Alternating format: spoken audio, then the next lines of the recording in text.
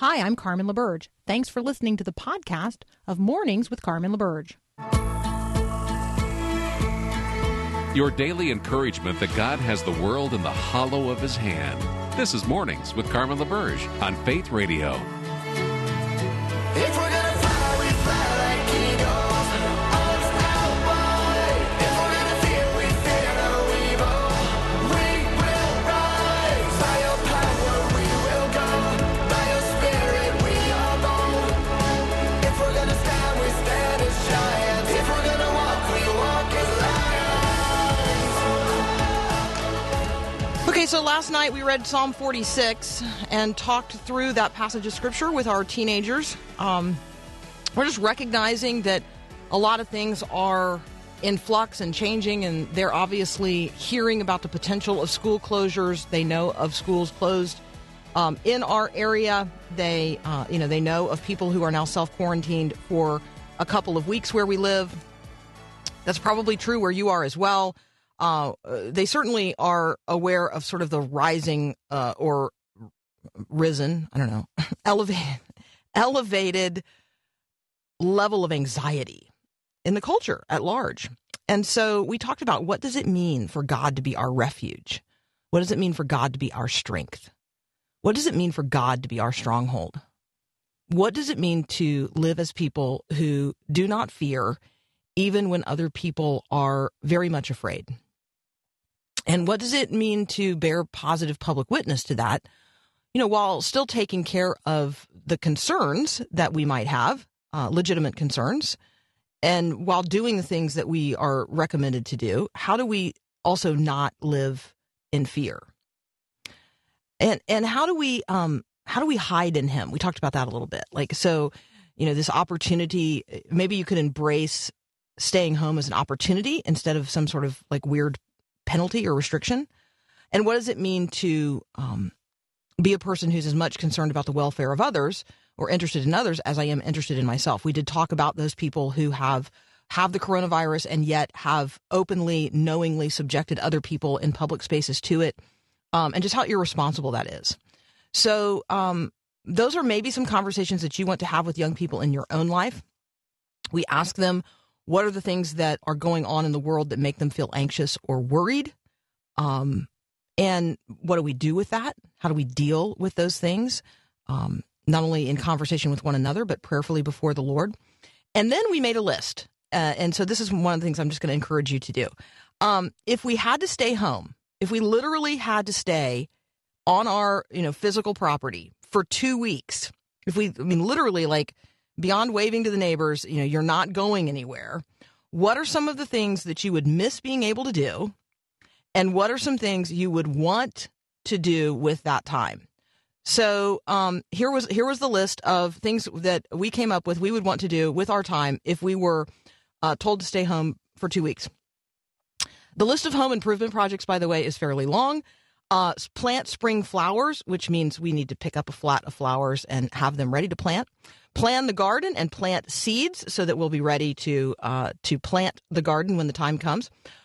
Matthew wants to start incubating chicks. It takes longer than 14 days to do that, but we may let him just go ahead so that if we end up in a quarantine in the next couple of weeks, we would be able to watch the chicks hatch. So that'd be fun. Clean out my closet. That's on my list. Reorganize the attic. Work in the wood shop. That's on Jim's list. Take a hike in the woods. Camp out in our own backyard. Read a book together. Actually reread the Narnia series together. So the kids did that individually with Jim when they were little. He read to them. We're now at the age and stage where they could read that book series back to us. We think that would be fun. Do that big puzzle Grandma gave us for Christmas. Learn to cook some of our favorite meals. Do my science fair project. Research colleges online. Work on some writing projects. And then can we go to the park and play Frisbee golf? Could you find out if we'll be allowed to go to the park? So that's on my list of to-dos. Would we be allowed to go to the park if, our community was in some sort of you have to stay home for a couple of weeks scenario? All right, so there you go. What kinds of conversations could you have with your friends and family? I recognize there are people under all kinds of different levels of stress and anxiety related to this. Let me encourage you to look for the staycation positives in this. Let's see if we can't find a few of those. Up first this morning, I'm going to talk with Jamie Ayton from Wheaton's Humanitarian Disaster Institute. They have all kinds of resources posted now online. They're free, they're downloadable, there are webinars. You do not need to live as a person who is unprepared or disconnected. There are lots of opportunities for us as individuals, as leaders of churches and organizations, to positively engage. So up next, Jamie Ayton will be with me. We'll be right back.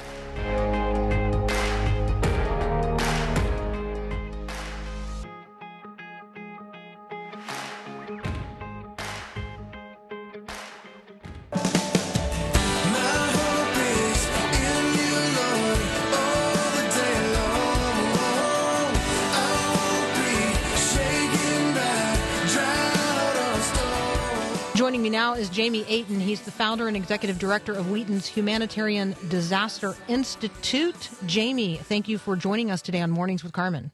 Thanks so much for having me. So you guys at HDI have prepared a really comprehensive resource entitled Preparing Your Church for Coronavirus, COVID-19, and then the companion document, which is a church planning template. I am thrilled to have you on so that you can talk with us about how churches can access this and what it contains. Yeah, absolutely. So our team's been working around the clock since we started becoming aware of just how this may impact the U.S. and have pulled together this new manual that builds on work that we've done with a number of different public health agencies in the past times, as well as the research that we've done around public health crises. And our goal was really to make a simple and easy to use resource that would be accessible to churches, whether they're a small congregation or a large megachurch, that it outlines really kind of 6 core steps that any church can take using the gifts that God's already give them, building on their theology, starting with prayer, and leveraging their existing ministries so that they're not having to start from scratch. All right. And the easiest way for people to find this, I mean, actually, if they just Google Wheaton and HDI, it comes up. But is there a simple way for people to find it without me having to give them a long URL? Yeah, absolutely. So if you go to wheaton.edu/HDI, and that'll take you to our main website page. And right there, right away, you'll see information about these resources. But folks can also follow us on Twitter or Facebook or Instagram, or me on Twitter. And we're regularly sharing information there too. So if you just scroll down on the page, and again, wheaton.edu/HDI, that stands for Humanitarian Disaster Institute. If you scroll down that page, you're going to see the picture of the coronavirus, and then you're going to see something that says COVID-19 resources for the church. If you click on that little bar right there, you're going to get everything that we're talking about today.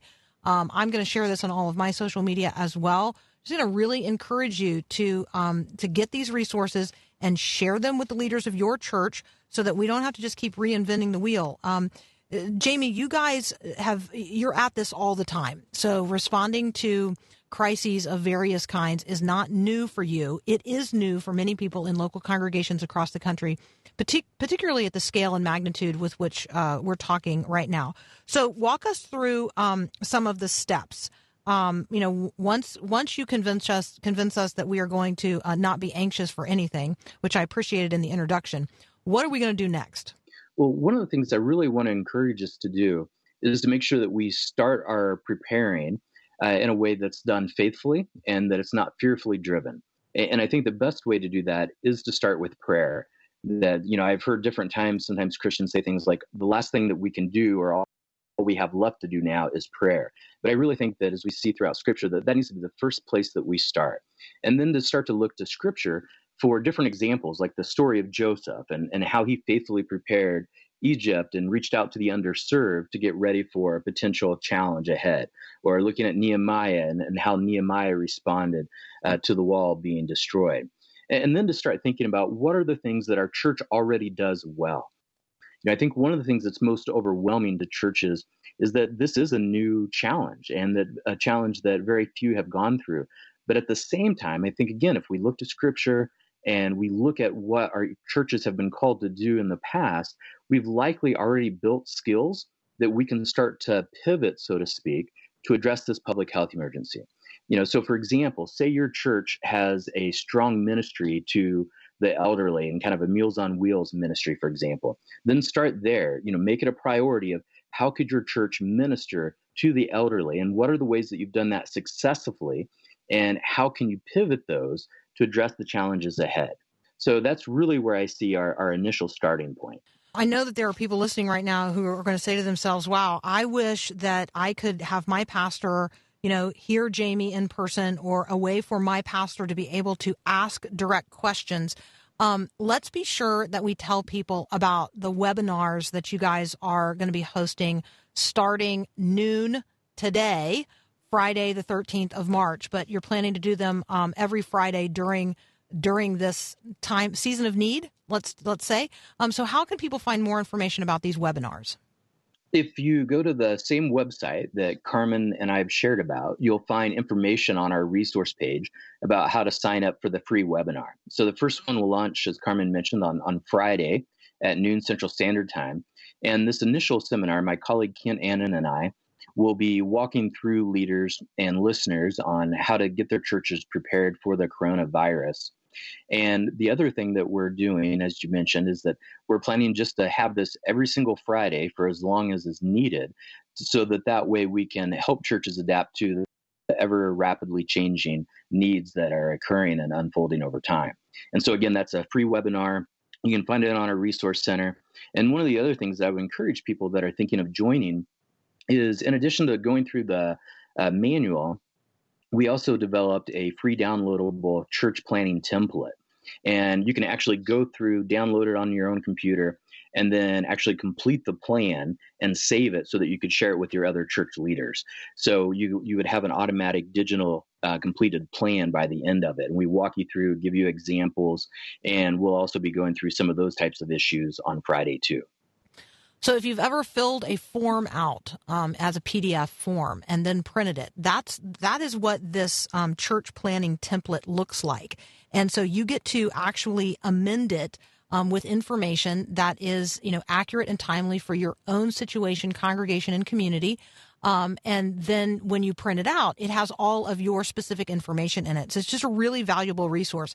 And again, everything that we're talking about today, the church planning template, information's about signing up for the webinar, or the entire step-by-step research-informed faith-based planning manual that's called Preparing Your Church for Coronavirus COVID-19. All of it is available at wheaton.edu/HDI. That stands for Humanitarian Disaster Institute. I'm talking with Jamie Ayton, and he and I will be right back.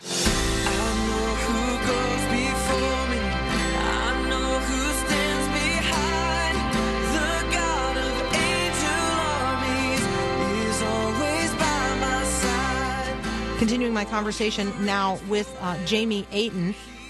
Jamie serves in multiple capacities at Wheaton, but he is the founder and executive director of Wheaton's Humanitarian Disaster Institute. And he's talking with us today about resources, free resources that are available to you through wheaton.edu/HDI to prepare your church to positively and faithfully respond to the coronavirus or COVID-19. Jamie, let's return to some of the step-by-step information and guidance that's provided to churches. So after we have, prayerfully begun this process and recognize we're going to be prayerful throughout, we've gotten ourselves organized. Let's say we have already created our health team. How do we begin developing a communication strategy? Well, one of the things that, again, I want to just keep reiterating here is that we want to encourage churches to start with how they already serve and minister to others. So again, we don't have to necessarily start from scratch to develop our communications plan either. So what I would encourage you to do is to think about how is it that our church already reaches out to members of our own church as well as to other churches and the broader community around us. Maybe you have social networking platforms that you utilize. Maybe you have a up-to-date website that you regularly engage. Whatever those day-to-day processes are, start there. But at the same time, we do need to think about the most vulnerable in our community, especially those that may not have access to all the technological advantages. I think one of the things that is a bright spot in all of this is that over the last several years, churches have become more tech savvy And many congregations already do things like live stream either through their own services or, even maybe it's just using Facebook Live. So we do have a lot of technology that can even help us run small groups on these different platforms. But at the same time, even though that will be helpful to a significant amount of people in our churches, should it come to that we need to communicate in those ways, that we need to remember that maybe the elderly or those who are illiterate or have fewer resources may not have access to those same forms of technology. So it could be time for us to bring back the prayer chain. If the church I grew up in, that's the way that we often... And the phone tree. Yeah, Do you exactly. remember the phone tree? Yeah. Exactly. And in our guide, we actually give the example of the phone tree of how to actually develop one quickly in your church. I know. It's so cool. Okay, I want to jump to step 5. For people who are taking notes, step 4 is focus on church and community outreach. Step 5 is strengthen preparedness through collaboration. I actually dog-eared the page that has the little box on it that says preparing as the full body of Christ. Talk with us about this. Well, one of the things that I've often seen is that sometimes churches try to become almost like mini disaster organizations, or in this case, almost like mini public health agencies. And again, what the communities and what our folks in our pews need most is for the church to be the church and to leverage those strengths that we have. So I gave the example early on about maybe one church has a strong ministry caring for the elderly. Well, perhaps another church in your community is a robust ministry caring for children in your area. And if the churches can start to come together and leverage what each does well already, then we're going to have a much more strong impact on those around us. So it really, I think, can be a beautiful example of how we can operate as the full body of Christ when we come together. And I've seen many occasions in disaster and other mass crises and public health emergencies that God seems to bless those collaborations. So I'm talking with Jamie Ayton. We are talking about how your church is going to respond to the coronavirus, to COVID-19. We're talking about a set of resources that's now posted at wheaton.edu/HDI. Jamie, let's talk about step 6, which is, I think, going to require just ongoing attention for all of us, and that is adapt to changing needs.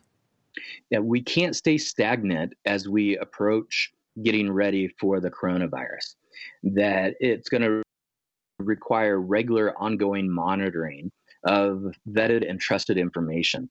So one of the things that I would encourage Christians and church leaders to do is to be able to look to trusted resources. So we, for example, if folks follow us on social media or sign up for our weekly newsletter, we try to point people in vetted and research-based recommendations. You can also find some great resources at places like the CDC, Department of Health and Human Services, for example, and also to reach out to your local public health agencies for guidance on how things are unfolding in your community. So what you put in place now, it's important to recognize that you may need to continue to adapt as things progress over time. Yeah, and keeping up with the numbers and the very, very rapidly changing landscape right now, I think is particularly challenging to people.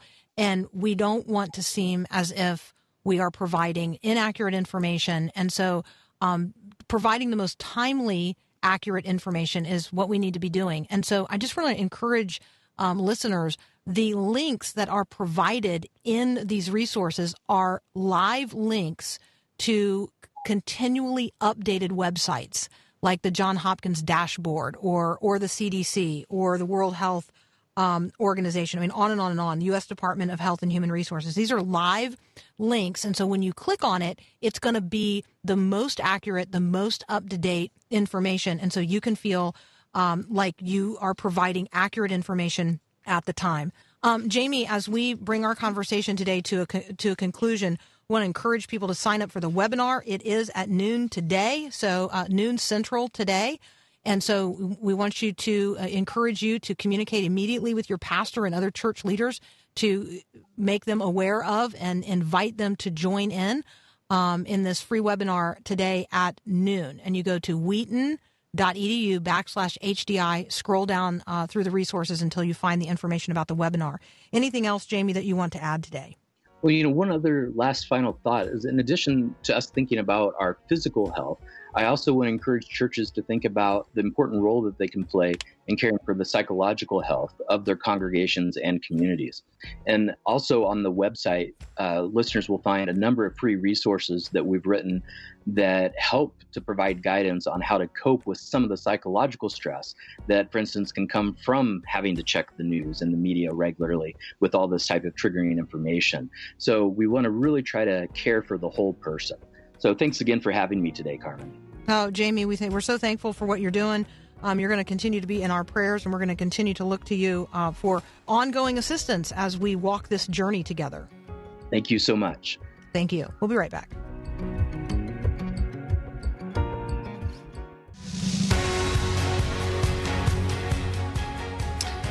Okay, so there are a lot of people in our culture who are experiencing the disruptions related to the coronavirus and closures related to it, and the way life is becoming very quickly very different. It's disrupting many of the rhythms of ordinary daily routine. For you, that may be a little bit stressful. For people with disabilities and for families who have children on the autism spectrum, these disruptions are particularly acute. And so I'm going to talk next with Dr. Stephen Grisevich from Key Ministry. It's a ministry that actually helps equip churches to not only welcome but really serve families who have members with disabilities. And we're also going to talk about some self-reflective research. I'm going to use the word research there kind of loosely. Apparently 99% of Protestant pastors think that their churches are welcoming of person with disabilities. People with disabilities and families who have people with disabilities don't actually agree. So we're going to talk about that next.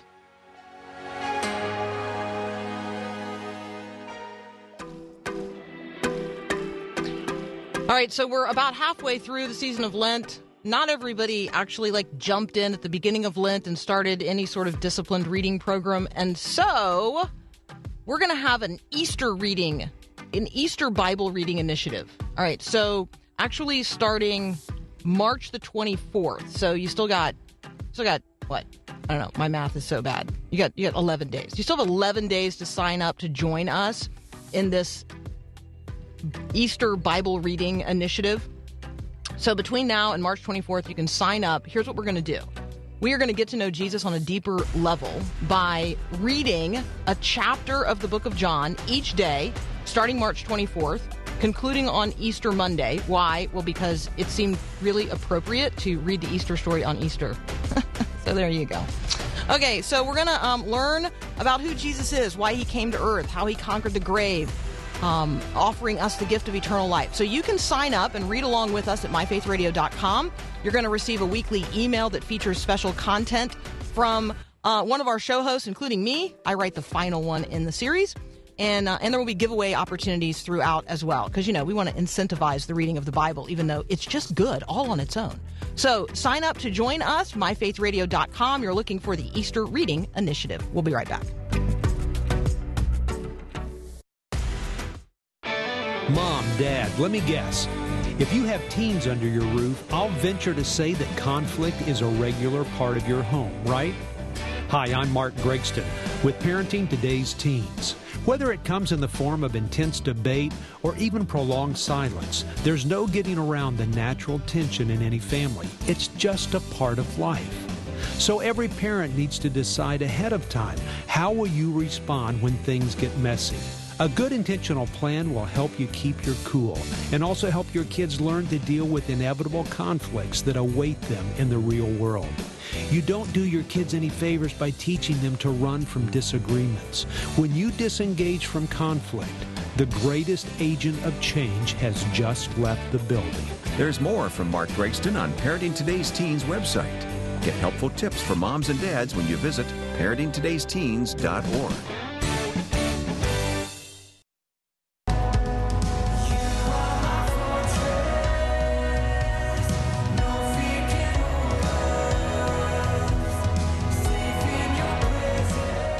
Joining me now, Dr. Stephen Grusevich. He heads up Key Ministry. We want to invite you to check out what they're doing at keyministry.org. Steve, welcome back. Thanks for having me back, Carmen. All right, so I have to start on a personal note. You are not doing today what you had on your original calendar to be doing. Your life has been disrupted. Tell folks what you're up to today. Well, my wife and I were planning on flying home from Atlanta after having dinner with our son and daughter-in-law, or our daughter and our son-in-law last night. We're going to be heading into Nashville in the next hour or two to collect our daughter and all of her books and supplies from Belmont University because, as most folks are familiar, most of our schools and universities have shut down for the next few weeks.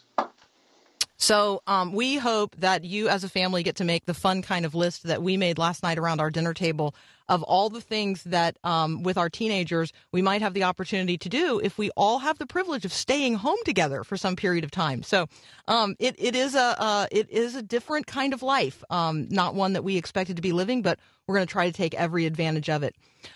It occurs to me, Steve, that you might also have some insight for each of us and all of us. All of these restrictions, let's say on personal space, restrictions on personal touch, the disruption of routines, particularly challenging if routine is what some people really count on. I'm thinking here of children and adults on the autism spectrum for whom routine is really an essential component of life. Talk with us about how to love our neighbors in the midst of this, particularly those who might intrude into what we consider our protected personal space, because that's, how they're wired. They're wired to hug.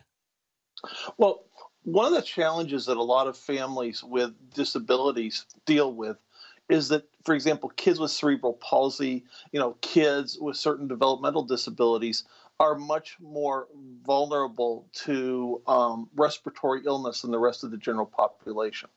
And so when we've been writing and, talking to churches and people in the disability ministry community, one of the places where I think the church needs to think about stepping up is, how do we care for and support, families who are in our midst who have these struggles when the limitations on them may be far greater than those in our family. I mean, for example, I have a woman who works in our practice who's a psychologist, and there are 3 or 4 family members who are exquisitely vulnerable.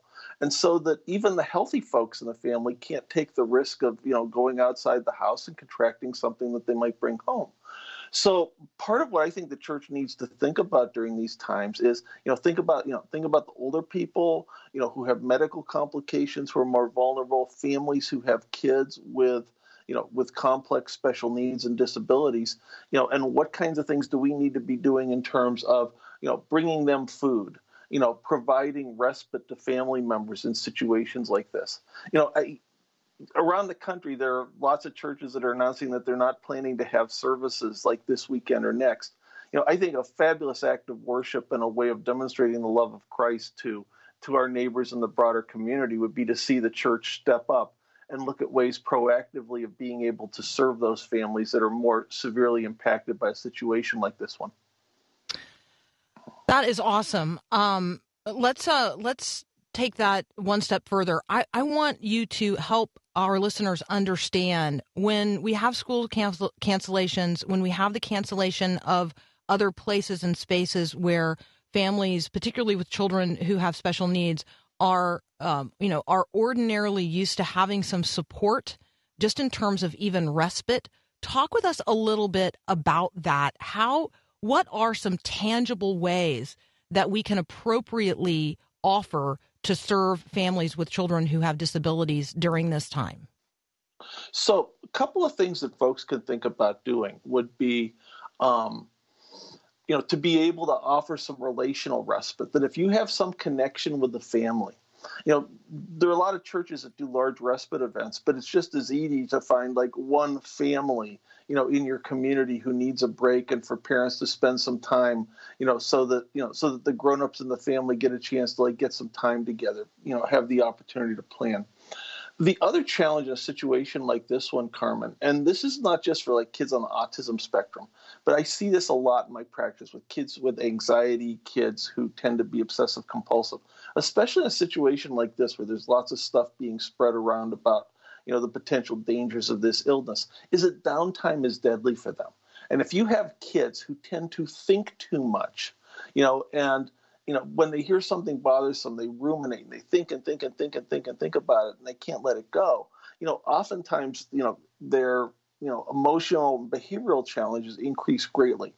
So whatever we can do to help keep kids, help keep their minds busy, occupied, would be very helpful during a time like this. All right. So part of that's just going to be turning off the news cycle related to these things and being sure that their time and their imaginations are filled with other positive things. All right. More more books, video, less, Fox News, CNN. Yeah, absolutely. Okay, so Steve and I are going to take a very brief break. When we come back, we're going to turn our attention to something very specific. You can actually find the article we're going to discuss at keyministry.org. There was a recent research project done where 99% of Protestant pastors of churches, they describe themselves and their congregations as welcoming to persons with disabilities. I'm going to ask Steve, do the people who have those disabilities and the families with children with disabilities, do they think 99% of Protestant pastors and churches are good at this? That conversation up next here on Mornings with Carmen.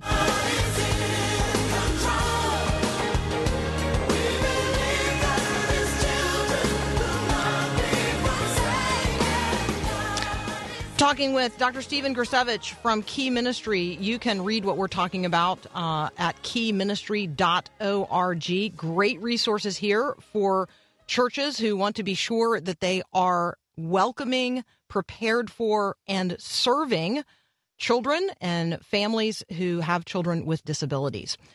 Steve, let's talk a little bit about this very current Lifeway research. Lifeway research released results of a study of 1,000 Protestant pastors and a little more than 1,000 Protestant churchgoers examining attitudes toward persons with disabilities and the supports that their churches provide. Overwhelmingly, pastors and churchgoers perceive their churches to be serving people with disabilities and families with people with disabilities, serving them well and being very welcoming of them. Do you experience a disconnect from that in terms of the reality or the lived experience of families who have children with disabilities?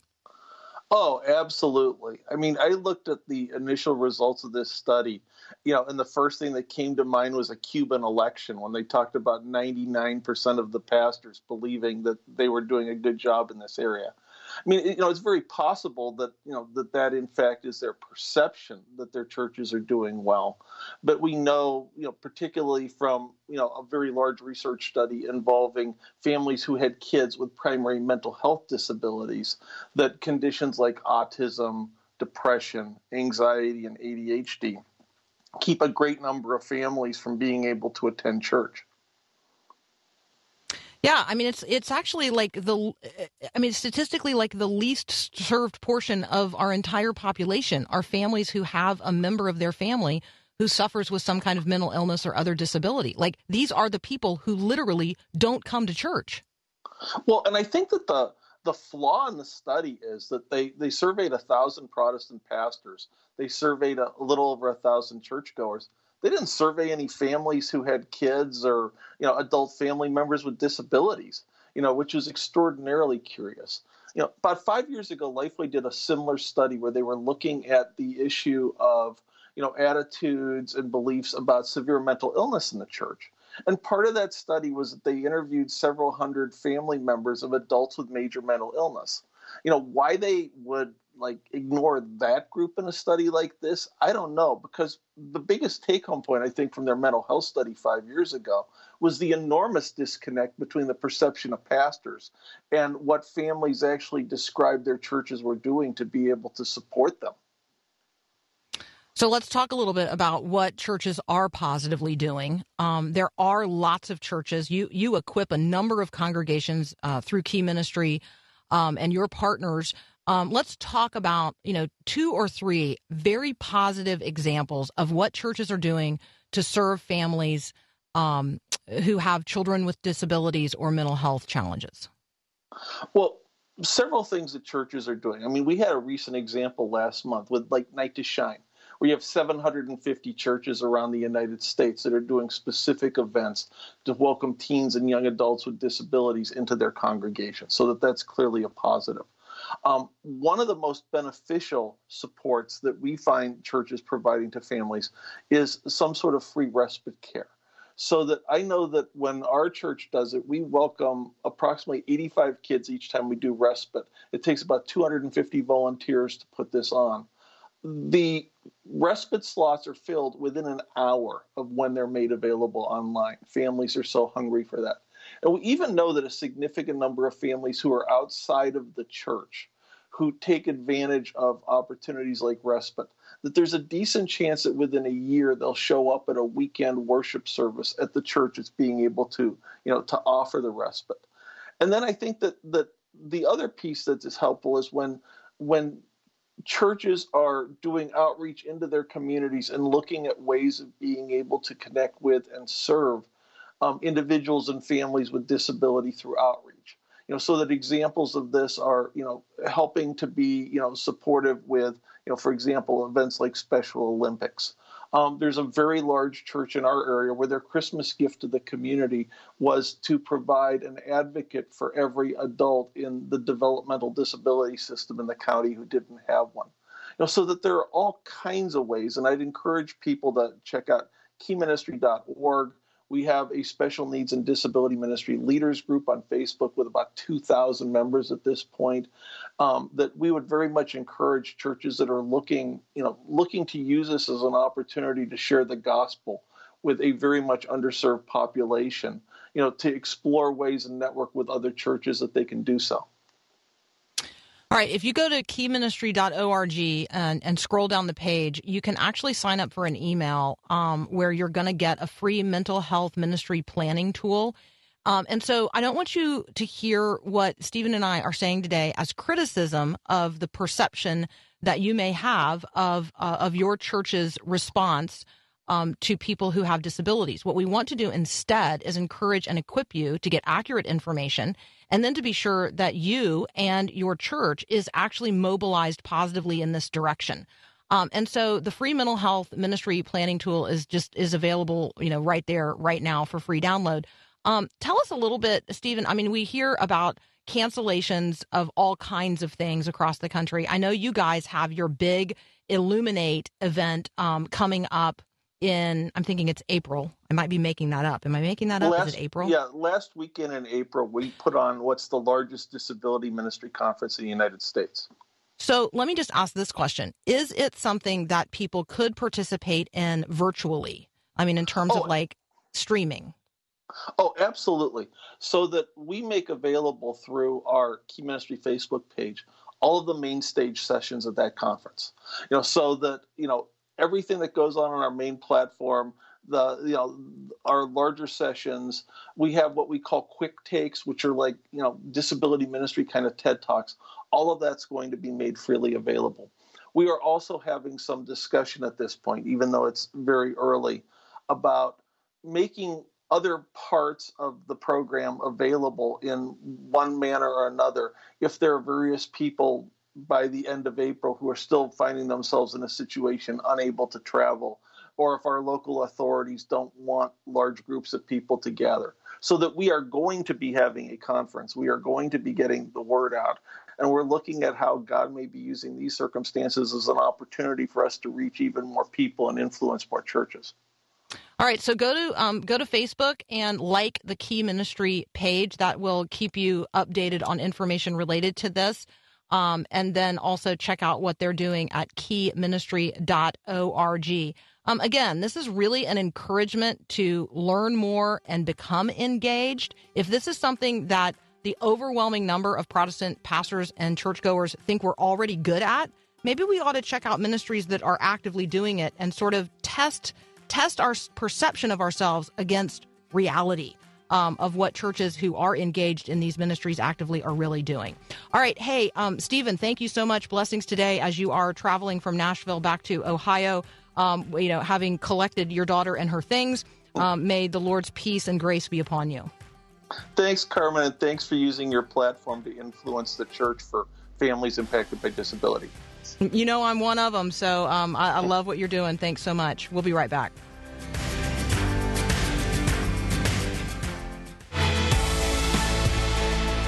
All right, I'm going to lift up a prayer concern here at the end of the hour.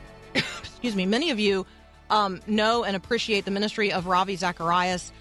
He posted an update about his health on his own personal Facebook page. It's then been reposted on the RZIM Facebook page and many other places. He had back surgery 3 weeks ago. We were praying for him in the midst of that. He has been experiencing really acute pain since then, and they have now diagnosed him with a cancer on his sacrum. And so it's a rare kind of cancer. They can't actually begin to treat it until he is fully healed from the back surgery. And so it's going to be another 4 or 5 weeks before they can begin treatment to shrink the tumor. He is asking for all of us to pray for him. He is expressing his heartfelt thanks for supporting the ministry going forward. Obviously, he is not going to be doing live speaking events during this. So we want to pray for God to heal this brother, this incredible ambassador.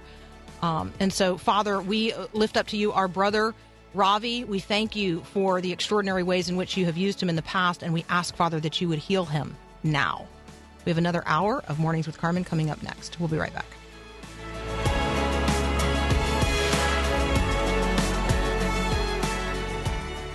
Thanks for listening to this podcast of Mornings with Carmen LaBerge from Faith Radio.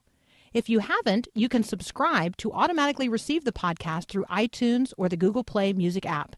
That way you never miss an episode. It's also available anytime at myfaithradio.com.